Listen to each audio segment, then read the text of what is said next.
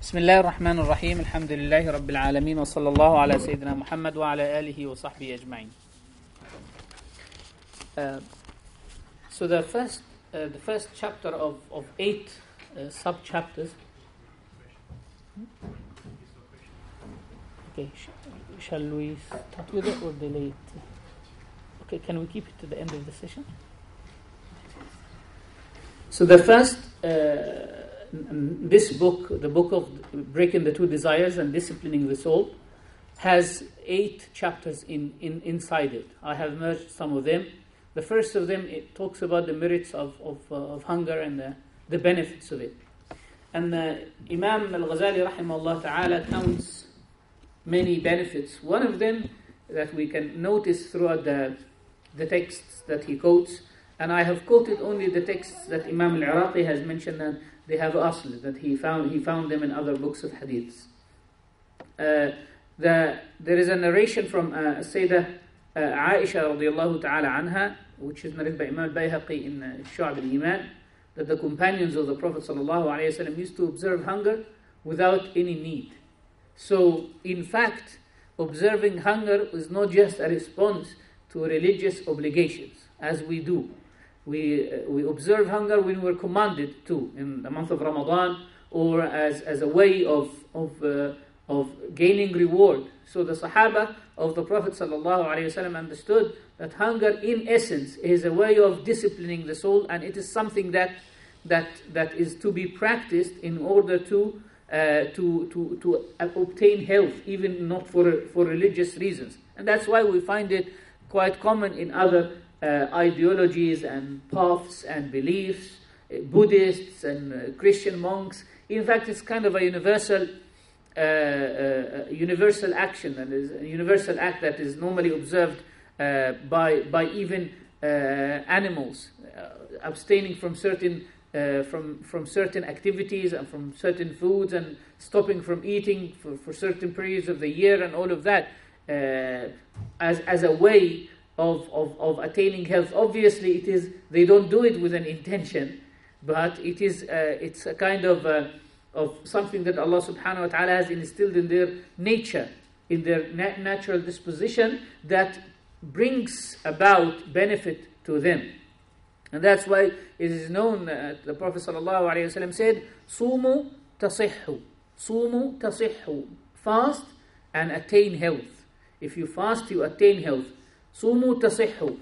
And the other hadith that we quote here as well is from the Prophet sallallahu alaihi wasallam, who said, إن الله تعالى يباهي الملائكة بمن قل مطعمه ومشربه يقول الله تعالى انظروا إلى عبدي ابتليته بالطعام والشراب في الدنيا فصبر وتركهما اشهدوا يا ملائكتي ما من أكلة يدعها إلا أبدلته بها درجة في الجنة. Almighty Allah glories before His angels regarding the one who eats and drinks a little in this world, saying, look at this servant of mine, I tested him with food and drink in this life, and he abstained and left them. Bear witness that I grant him levels in paradise for every meal that he leaves.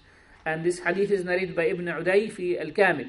And that hadith shows that why Allah subhanahu wa ta'ala is glorying His angels with the son of Adam, because the son of Adam willingly aims to achieve or to attain the level of angels. When he does that, he aims at attaining and being similar to angels. Because angels don't eat and they don't drink, and they don't have intimacy, they don't have sexual desires. But when they do that without a will. They are created in this way. And there is a hadith of the Prophet ﷺ in which he says, أَحَبُّ الْأَعْمَالِ إِلَى اللَّهِ أَحْمَزُهَا. أَحَبُّ الْأَعْمَالِ إِلَى اللَّهِ أَحْمَزُهَا. That the most beloved action or the most beloved deed to Allah subhanahu wa ta'ala are the most difficult ones. Ahmaz means the most difficult one. أَحَبُّ الْأَعْمَالِ إِلَى اللَّهِ أَحْمَزُهَا. The most difficult deed is the most beloved to Allah subhanahu wa ta'ala, due to the amount of difficulty and due to the amount of suffering that the person has to face before he achieves that. So, with the fact that Allah subhanahu wa ta'ala has created angels in such a way that they don't have a will, they don't feel the pain of not eating, They don't feel the pain of not drinking. They don't feel the pain of restraining themselves from their sexual desires. So they attain this without any suffering, without any problems.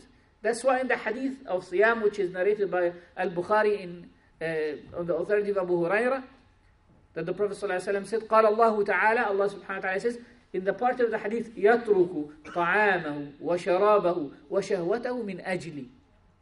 Like he leaves his food and his drink and his desire for my sake. And there is an interesting thing. As a lot of ulama say, لا نية في الترك. There is no intention in leaving. Normally when you leave something, when you abstain from something, when you abandon something, there is no intention. Like you stay away from adultery, you cannot say, I have a good intention in staying away from adultery. And therefore there is no reward in abstaining from haram, because it's haram already. There is no reward in abstaining from haram, because it is already haram. You're not supposed to do it. As much as there is no reward in doing what is wajib. Like you have to pray dhuhr. You can't say, well, I've got a reward, or I should be rewarded for doing what is wajib. Reward is for doing something which is not requested from you by means of obligation. Right? By means of obligation. Then you are rewarded for it. But if something is requested from you by means of obligations, fard upon you, you don't gain reward for it. What do you get? You get what we call clearing your responsibility from not fulfilling it. Like when you pray dhuhr, what do you get out of that? That there will not be a mark in your record, oh, you have not fulfilled dhuhr. You just have cleared the responsibility, ada, which we call ada in usul al-fiqh. Ada, which means performing something on time. Even qada, like performing something out of time. Performing the dhuhr after the time of dhuhr has expired. What do you get when you do that? You just clear the responsibility of fulfilling it. Going to Salatul Jum'ah and attending Salatul Jum'ah, you just clear your responsibility from that. When will you get reward? Or if you go early. If you go early, then you get reward for going early, not for performing Jum'ah. If you do the Sunnah of Asr before, and if you do the Sunnah of Dhuhr before and after, it's the Sunnah that you will get reward for. And that's why, imagine if someone comes on the Day of Judgment and he has only done his fara'id. Only the obligations. Only the obligations. Will that get him into Jannah? Yes. But it will not give him any status. That's why the Bedouin who came to the Prophet ﷺ and he said, Ayyukum ibn Abdul Muttalib, in the 9th year after the Hijrah, this man came from the middle of the desert. And he didn't know the Prophet ﷺ, but he knew his grandfather, Abdul Muttalib, because he was a famous leader in Quraysh. So he said, which of you is the son of Abdul Muttalib? And this man walked into the masjid with his camel. So he tied his camel in one of the pillars, and he said, Ayyukum ibn Abdul Muttalib, which one of you is the son of Abdul Muttalib? So the Prophet ﷺ said, it's me. Then he said, Allahu, like has Allahu arsalaka, like has Allah sent to you as a messenger? And he said, Allahumma na'a. And then he kept asking questions. Has Allah told you to tell us that we are required to pray 5 times a day? Yes. And after every question, he would say to the Prophet ﷺ, I will not do more than this. Like I will not do it. Even when the Prophet ﷺ said, إِلَّا أَن تَطَوَّعْ, unless you want to do some voluntary acts. Like yes, you pray 5 times a day, five times a day, unless you want to do some voluntary acts, then you can add. لا أزيد على هذا. لا أزيد على هذا. I will not add more than what I've been told. The Prophet ﷺ said, أفلح إن صدق. He'll be successful if he keeps that, he will enter paradise. Commentators said it means he will enter paradise, but there is no increase. And that's why the Prophet ﷺ said in another hadith that people will enter paradise for fulfilling the religious obligations. That's in general. But يَتَقَاسَمُونَهَا بِأَعْمَالِهِمْ. But they will share the different levels according to their deeds. This is where the competition works. So in reality, there is no reward in doing obligation. It's like you go to work from 9 to 5 every day. then you get your salary, that's it. But you don't get any bonus. There is nothing extra. There is no reward. There is compensation for your time. Your salary is a compensation for your time. So when you do your obligations, when you fast in the month of Ramadan, that's it. But if you want to fast six days in Shawwal, like Mondays and Thursdays, this is where the competitions happen. You know the basics of Islam, then there is no merit in what you do. You're just fulfilling the requirements of being a Muslim. Same thing, when you leave something, there is no reward in leaving. When you abandon something, you say, well, I'm not going to steal. No one can say, you cannot imagine a person saying, I'm not going to steal, please reward me for not stealing. The only situation, the only action which the person can be rewarded for in leaving is fasting. Right? Allah subhanahu wa ta'ala. So in reality, leaving something, abandoning something, staying away from something, does not bring you reward. There is no intention in that, and there is no reward in that apart from just clearing yourself from the responsibility. The only situation where you can have an intention when you stay away is fasting. In all the madhahib, you have to have an intention, whether you have it every day, as Shafi'iyah require, or you have it at the beginning of the month, and that covers you for the whole month, as the Ahnaf require. So you have to have an intention for fasting. So the only time when you have an intention is to stay away from food. يَتْرُكُ طَعَامَهُ وَشَرَابَهُ وَشَهْوَتَهُ مِنْ أَجْلِ. He leaves his food, his drink, and his sexual desire for my sake. So Sayyidah Aisha Sayyidina Rasulullah sallallahu alayhi wa sallam, in this hadith he says, Allah subhanahu wa ta'ala glories the angels regarding the one who eats little, or regarding the one who leaves food and drink. مَنْ قَلَّ مَطْعَمُهُ وَشَرَابُهُ. Because he brings himself to a level of angels. And Allah subhanahu wa ta'ala highlights this aspect. I tested him with food and drink, and he abstained and left them. Bear witness that I will grant him levels in paradise for every meal that he leaves. Why? Because this individual has made himself willingly similar to angels. In the other hadith, which we actually should think deeply about, the hadith narrated by Sayyidina Rasulullah sallallahu alaihi wasallam, the hadith from Rasulullah sallallahu alaihi wasallam, ما ملأ ابن آدم, the hadith is in At-Tirmidhi, ما ملأ ابن آدم وعاء شرا من بطنه. The son of Adam fills no container worse than his abdomen. بحسب ابن آدم أو حسب ابن آدم. حسب ابن آدم لقيمات يقمن صلبه وإن كان لا بد فثلث لطعامه وثلث لشرابه وثلث لنفسه. That enough for the son of Adam, a few morsels of bread with which he can maintain his life. If he has to eat more, then 1/3 for his food, 1/3 for his drink, and 1/3 for his breath. And we will see later on that actually the third is the maximum, it's not the minimum. The third is the maximum, it's not the minimum. As we will see later on, inshallah ta'ala. But the word that is quite interesting in this hadith is this word, container. مَا مَلَأَ ابْنُ آدَمَ وَعَاءً. Like the son of Adam never fills a container worse than his abdomen.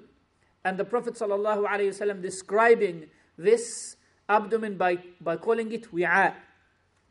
And we know that the wi'a, normally, or a vessel, or a container, takes from what is put inside. So if you put something that is clean, this wi'a will be clean. You can use it for other things. If you put something that is filthy, something that is unclean, it will also shape the wi'a. The wi'a and what is inside the wi'a, the vessel, and what is inside it, they share, they take from each other. So the fact that the Prophet ﷺ described the abdomen as a wi'a, right? In fact, when you put your hand on a vessel from outside, you can feel whether the drink inside is hot or cold. Right? You'll be able to understand that. So in reality, you can turn your abdomen to become a wi'a of goodness or of badness, and whatever appears on the body, whatever is displayed by the body, whether it's obedience or disobedience, is an outcome of what is inside this wi'an. Whatever you put into your tummy will manifest in your body.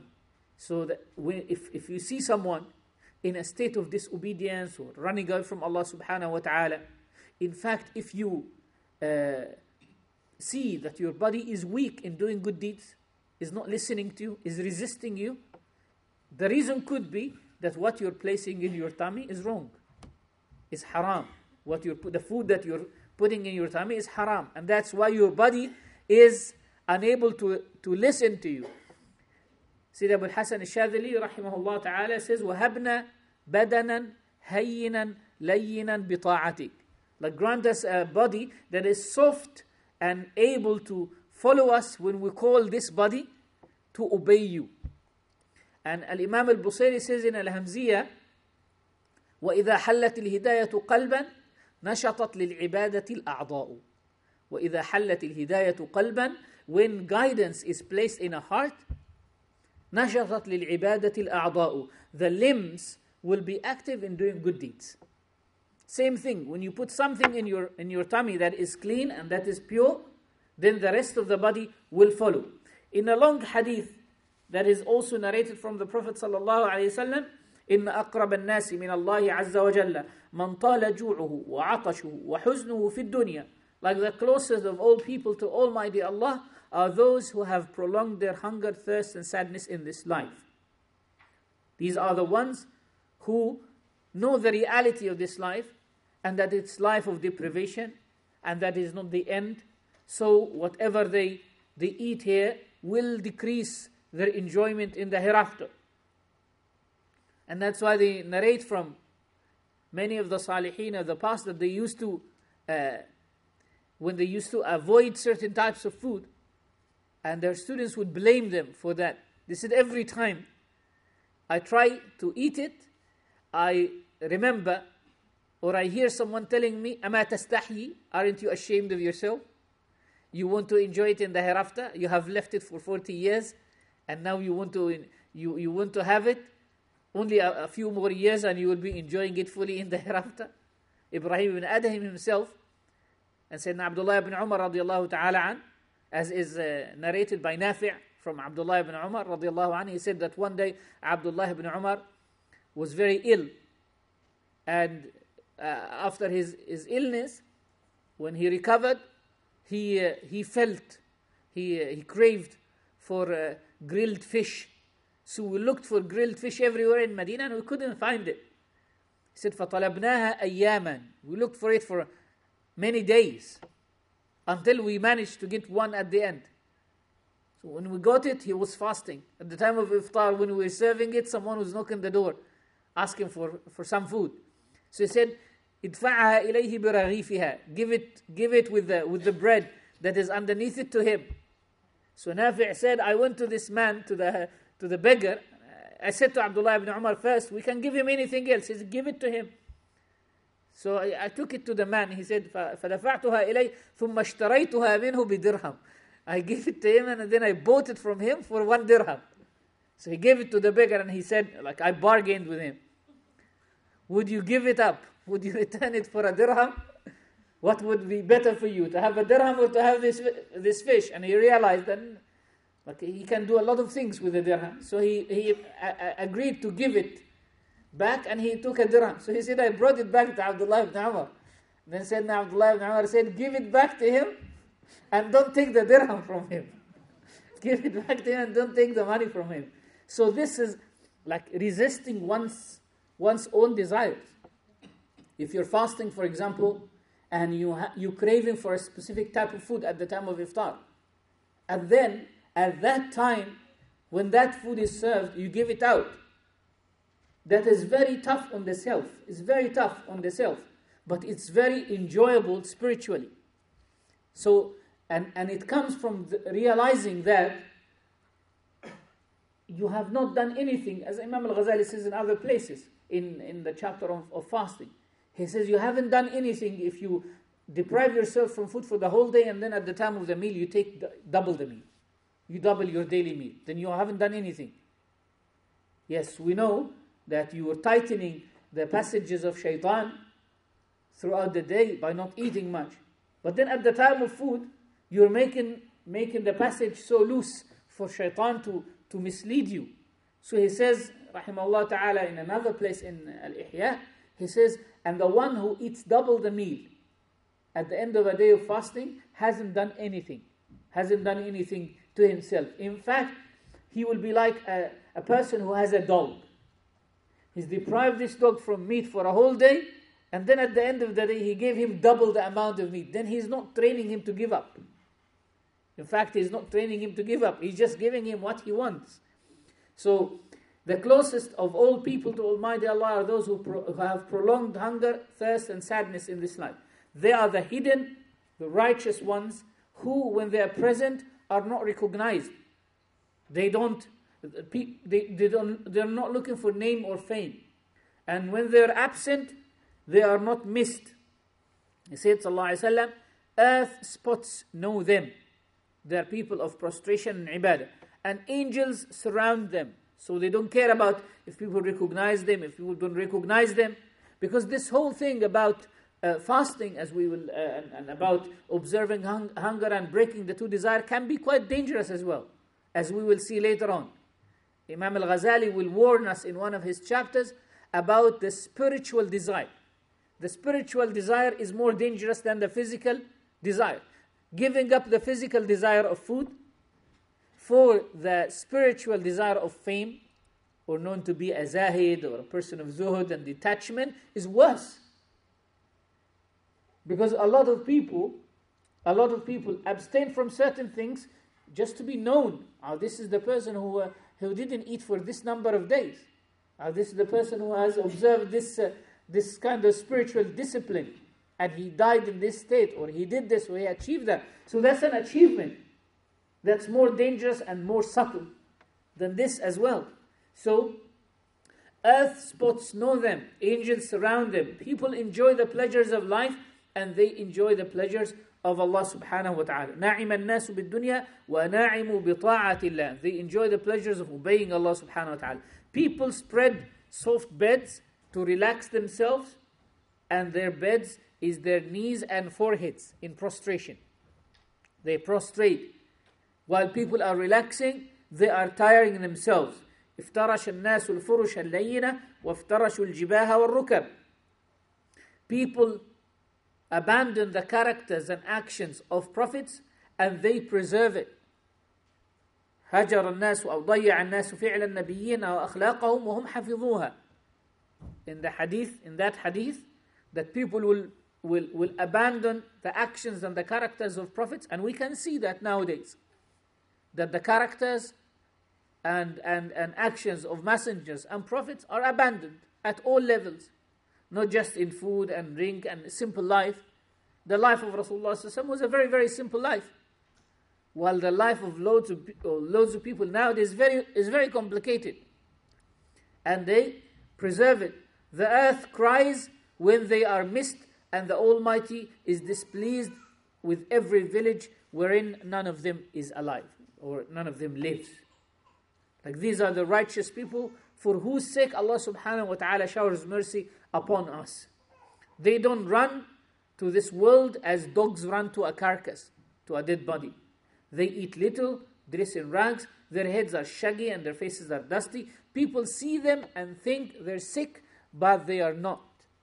And people say they are not in the right state of mind, as he says, فَهُمْ عِنْدَ أَهْلِ الدُّنْيا يَمْشُونَ بِلَا عُقُولٍ يُقَالُ إِنَّهُمْ قَدْ خُولِطُوا وَذَهَبَتْ عُقُولُهُم. People look at them and they think that why are you not enjoying this? Why are you not having that? Why are you living like this? People think that these people are not in the right state of mind, but the reality is, as he says, وَلَكِنْ نَظَرَ الْقَوْمُ بِقُلُوبِهِمْ إِلَىٰ أَمْرٍ أَذْهَبَ عَنْهُمْ حُبَّ الدُّنْيَا. But these individuals have realized the reality of this life. They realize the reality of death. They realize the shortness of this life. They realize that this is temporary and they will leave it. So when you see that, when you experience this, it will be very easy for you to give up the desires. Like if any of you has, as the Prophet ﷺ advised Sayyidina Abu Dharr, if any of you is to go through the experience of washing the dead body of a person for a few days, it will affect him. He will be taken aback by that. That it might make him lose appetite. If you go through some traumatizing experience of any type, you will not think about your food, you will not think about your pleasures, you will not think about your desires at all. And then he says, salawatullah salamu alayhi, ذهبت عقول الناس عقلوا حين ذهبت عقول الناس. They are the people who have the proper state of mind, where people have lost their minds. لهم الشرف في الدنيا والآخرة. Like they have the honor in this life and in the hereafter. إذا رأيتهم في بلدة فاعلم أنهم أمان لتلك البلدة. If you see them in a village or in a city or in a town, these individuals, bear in mind that this is the safety and the security for this city. It's because of these individuals that Allah subhanahu wa ta'ala preserves people, spares people the punishments. Why? Because of these individuals. Even though they are despised and they are looked down upon and people don't care about them, people don't realize their status or anything. And if you're able to face, until the hadith goes, and if you, the Prophet ﷺ says, اتخذهم لنفسك إخوانا. Take these people as your brothers. These should be your real brothers. And if you are able to face death with an empty stomach, if you're able to face death with an empty stomach while your stomach is empty and your liver is thirsty, do that. For it is by this you will achieve noble stations. And you will dwell with prophets and angels will rejoice at your arrival. And subhanallah, if we actually look and we just do a quick research on the amount of people who died while in a state of fasting, Sayyidina Nafisa radiallahu ta'ala anha, Sayyidina Nafisa, daughter of Imam al-Hasan al-Anwar, son of Imam Zayd al-Ablaj, son of Sayyidina al-Hasan ibn Ali radiallahu ta'ala anhuma. When she passed away, she was fasting. And they said to her, have some water. And she said, no, I want to break my fast in the hereafter. I want to break my fast in the hereafter.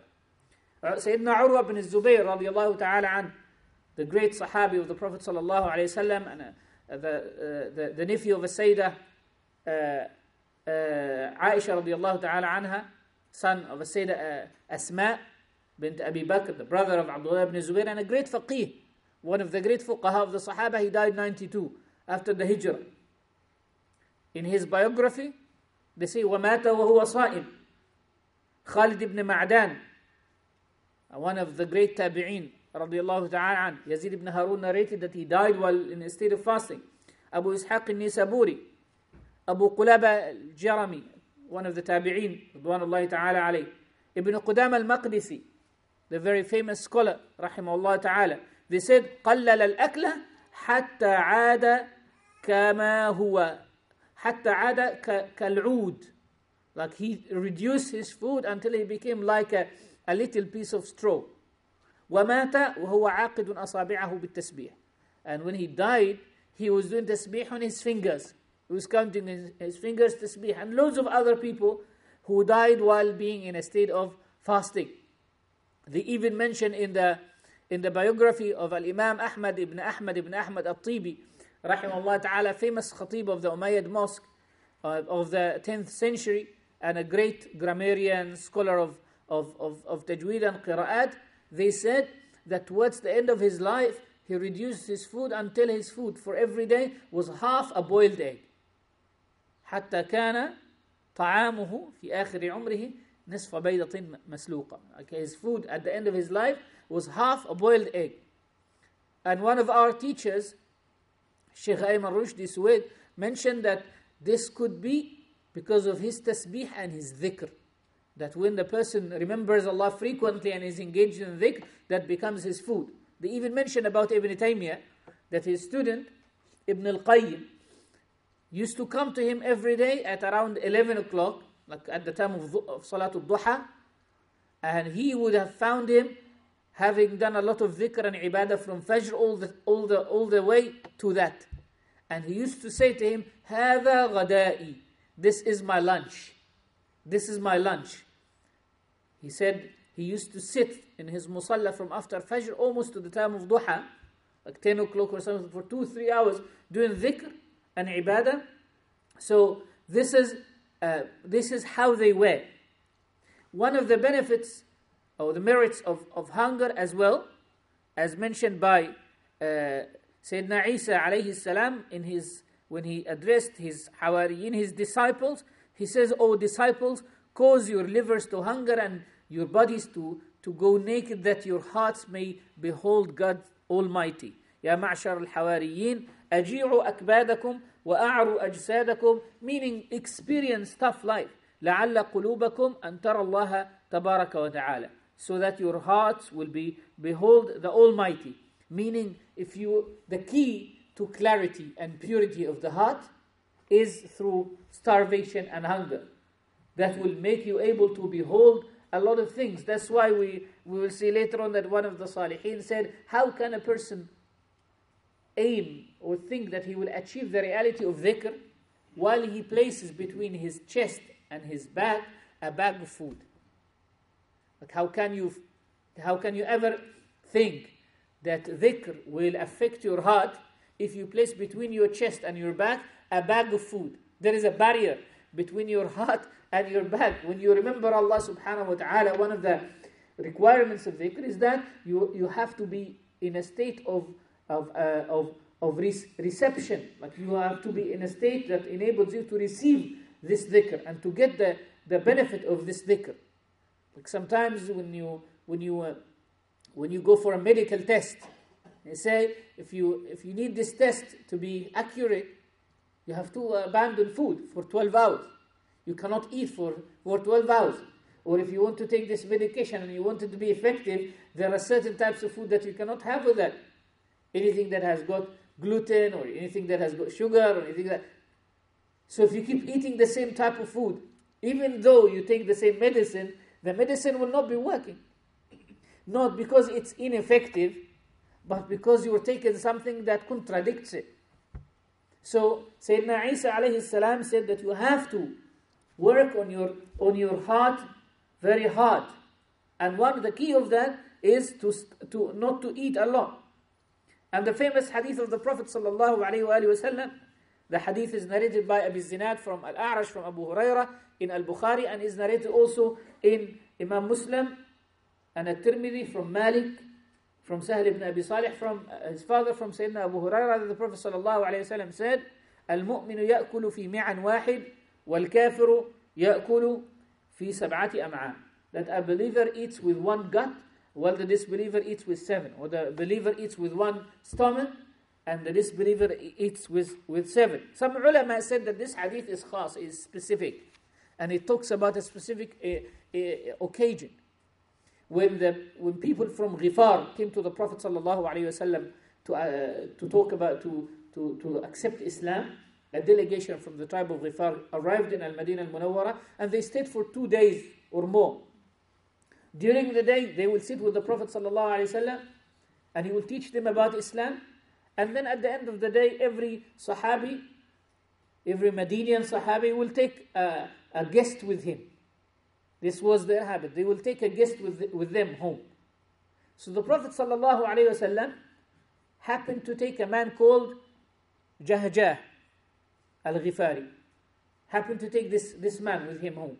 And it was the night of Sayyidah Salama radiyallahu anha. So when he took him home, he asked the Sayyidah Salama, "Do you have any food for our guest?" And she said, "Ya Rasulullah, we've got some milk." They had some goats at home. So she milked the goat and brought the milk, and the man, Jahjah, had it at one go. He finished all of it, and he was still hungry. So the Prophet ﷺ, seeing that the guest is still hungry, he asked the Sayyidah Salama to provide more. So she said, I continued milking the goats until I milked 7 goats for this man. And next day, in the morning, the Prophet ﷺ took the man with him to the masjid. They had discussions and teaching throughout the day. And same thing, at the end of the day, every Sahabi took the yesterday's guest with him back. And it happened that Jahjah came back with the Prophet ﷺ again to the same place, to the room of a Sayyidah Salama radiallahu anha.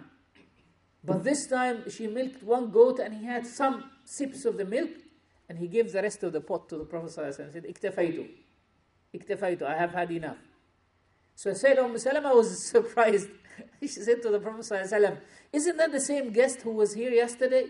What has happened to him? So the Prophet ﷺ commented with this hadith, that a believer eats with one stomach and a disbeliever eats with 7. Some ulama said that this hadith was said about this specific individual. That others even said it could be another man, Abu Basr al-Ghufari or Thumam ibn Athal or Abu Ghazwan or others.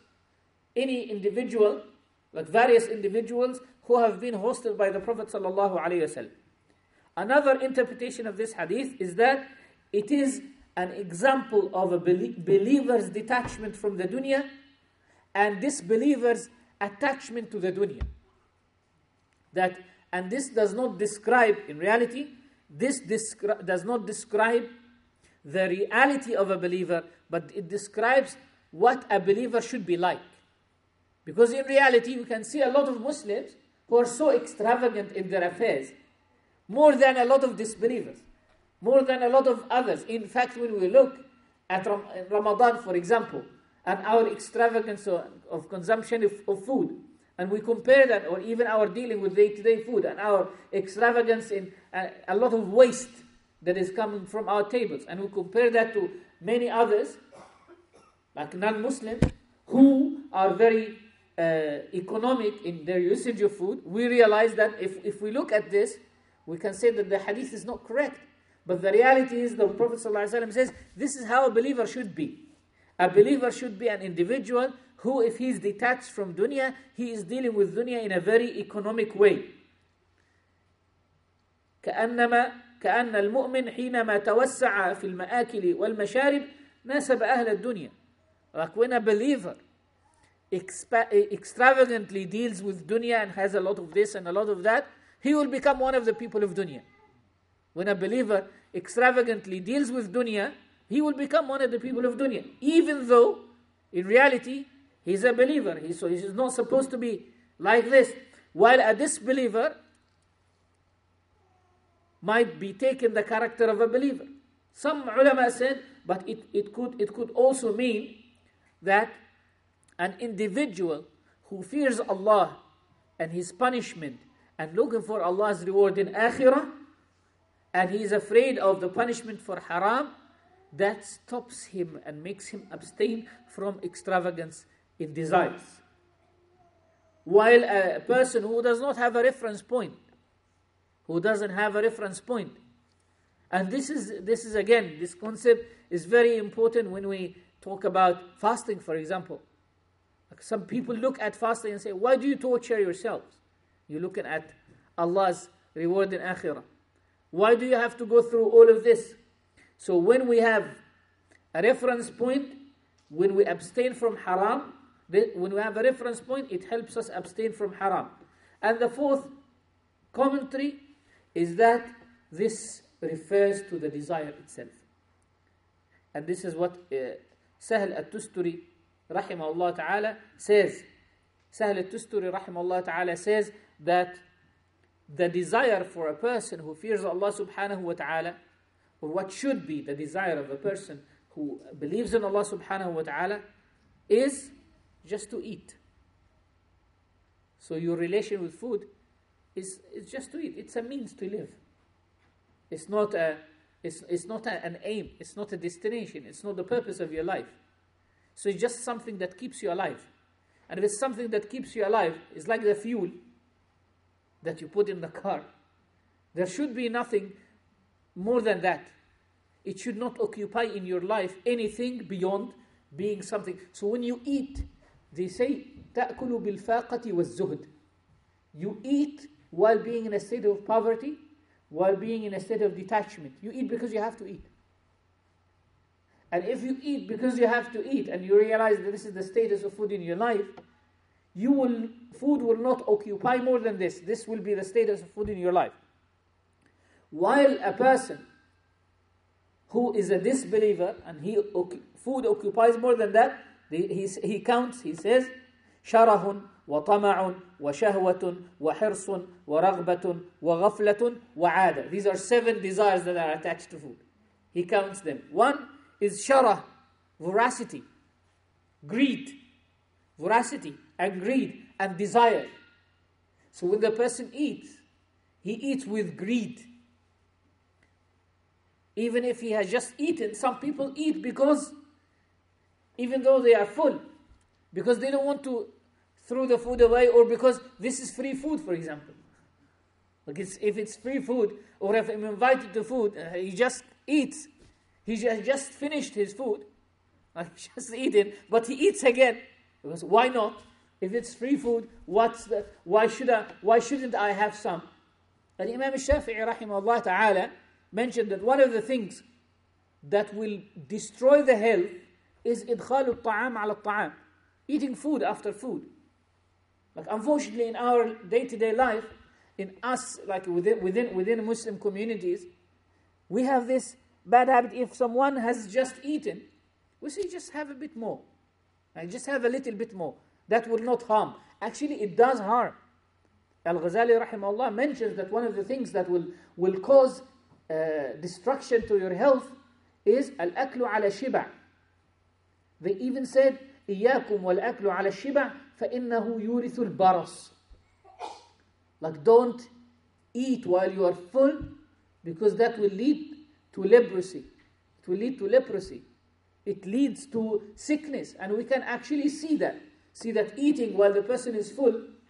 And subhanAllah, one of the things that is really that shows how simple was the life of the Prophet ﷺ in Shama'il al-Tirmidhi, ما أكل رسول الله صلى الله عليه وسلم في سكرجة. The Prophet ﷺ has never had what we call nowadays pickles or appetizers. The Prophet ﷺ never had appetizers. Shaykh al-Islam al-Bajuri comments on that, and he said he didn't need appetizers. We need appetizers in order to open our appetite.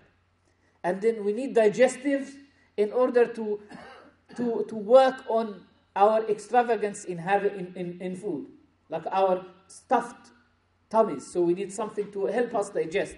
The Prophet ﷺ never had appetizers, never did he need any digestives.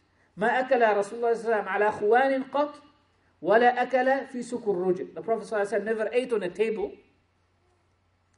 They used to have what we call sufar, something like a piece of cloth that they would spread, like a tablecloth. They would spread and they will sit on the floor and eat properly. Why? Because that helps them sit properly for food. The sunnah way of sitting for food, in which you basically push with your leg, your tummy, so that you will not eat your fill. But when you sit on a table, your tummy is in a completely different position, so your consumption of food will double, if not triple. ولا أكل ما أكل على خوان ولا أكل في سكرجة. Never did he صلى الله عليه وسلم need any form of appetizers. So that's شره. Sahl al-Tusturi says that there are 7 desires related to food.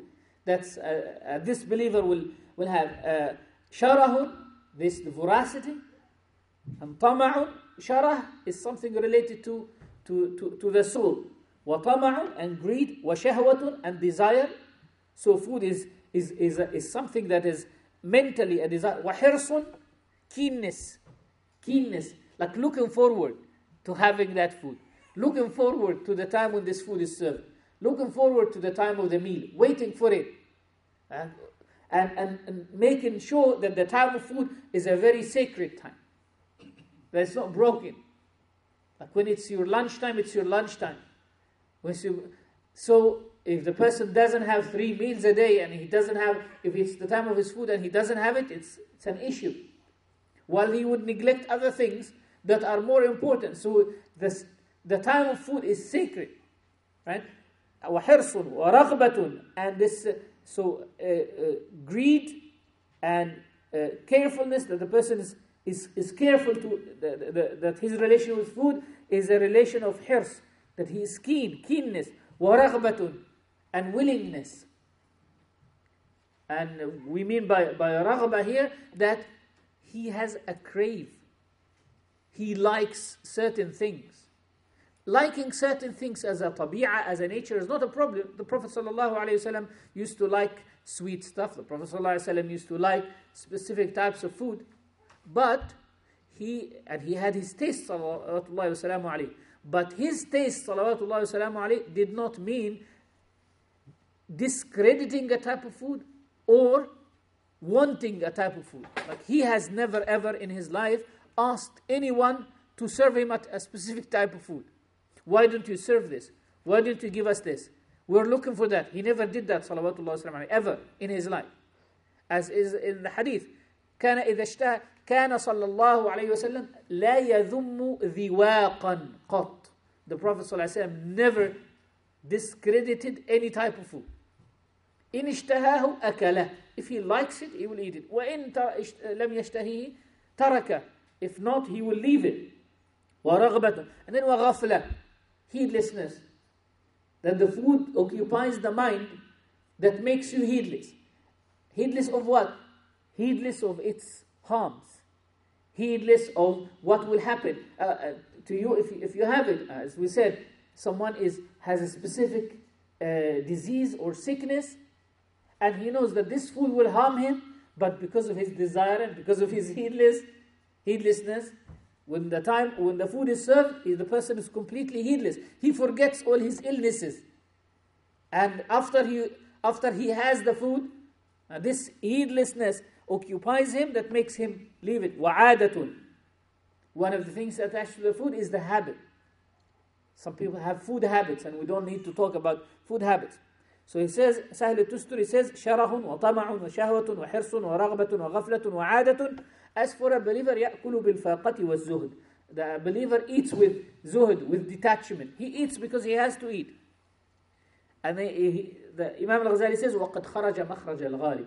This is, in most of the cases, this is the situation. فَمِنَ الْكُفَّارِ مَنْ يَأْكُلُ قَلِيلًا. But there are disbelievers who will eat little. Someone who is a doctor, or someone who knows the dangers of eating a lot, or someone who has weak stomach and this and that. So, we have this, what we can call food culture. And this is what this chapter is about. It's not about eating as per eating. It's about this food culture and how can we get ourselves from being consumed and being taken. They say, وَقَدْ قِيلَ لِشَهَوَاتِ الطَّعَامِ سَبْعًا. They say that there are 7 appetites, 7 desires related to food. Other 7 desires. One is called at-tab', the tabi'ah, the nature, the natural disposition. What you like and what you don't like, what you're attached to. And nafs, what your nafs craves for. So what you like, and then what you crave for. And then al-ayn, wal-fam, wal-udhun, wal-anf. Like the looking at the food. Looking at the shape of the food and how it's presented. Liking to look at the food. If it was not important, people wouldn't have spent so much time in presenting the food, making sure that the table looks very neat, even though it doesn't stay.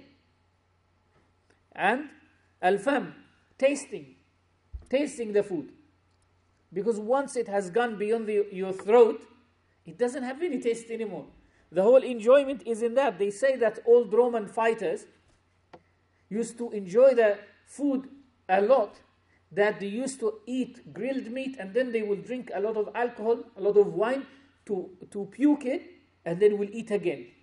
To empty their stomachs and then eat again. Just to feel the pleasure of chewing it and having it. Because they knew that this is the pleasure. Al-udhun, listening to it. And subhanAllah, there is a book written by a man called Abu Turab al-Zahiri, a scholar originally from India, but he lives in the land of Hijaz, a linguist. And in one of the articles that he writes about some Bedouins, kind of a greedy Bedouin, he describes the best sounds that he has. Like the sound of frying something, or the sound of baking something, and this and that. Al-Hariri in his Maqamat, a great linguist as well, Maqamat al-Hariri, There is a lengthy poems in one of his maqamat, one of his encounters, where he mentions that Abu Zayd as-Suruji, who is the hero of his maqamat, describes what types of food does he like and what types of sounds that he loves. He loves an Ash'ab. We know in Arab history a man called Ash'ab, who was known to be a very greedy, uninvited guest who will be in weddings and banquets and without being invited. And that when they said to him, كيف طمعك يا أشعب? How strong is your greed? And he said, إذا أهديت عروس إلى زوجها, like when a bride is presented to her groom, like it's a wedding day, that will be the day of my Eid. Like when a bride is presented to her groom, that will be the day of my Eid. Why? Because he knows that there is food. There is food. And they said to him, what's the best sound? He said the best sound is the sound of what is being fried. The fried food, when they fry it. So some people have this attachment. And then al-anf, the smell. And we know that the enjoyment of smelling food and being around food is something that that's a desire. And then finally, hunger. Being really hungry. And we will know when to differentiate between hunger that is original and hunger that is desire. Al-Ghazali will tell us the difference between both. So the lust is for the believer, or this what should a believer be like. When he eats because he is genuinely hungry, but not because he just wants to smell the food. So in this situation, food will not be occupying too much of our time. طيب إن شاء الله. نعم إن شاء الله. There is one or two questions.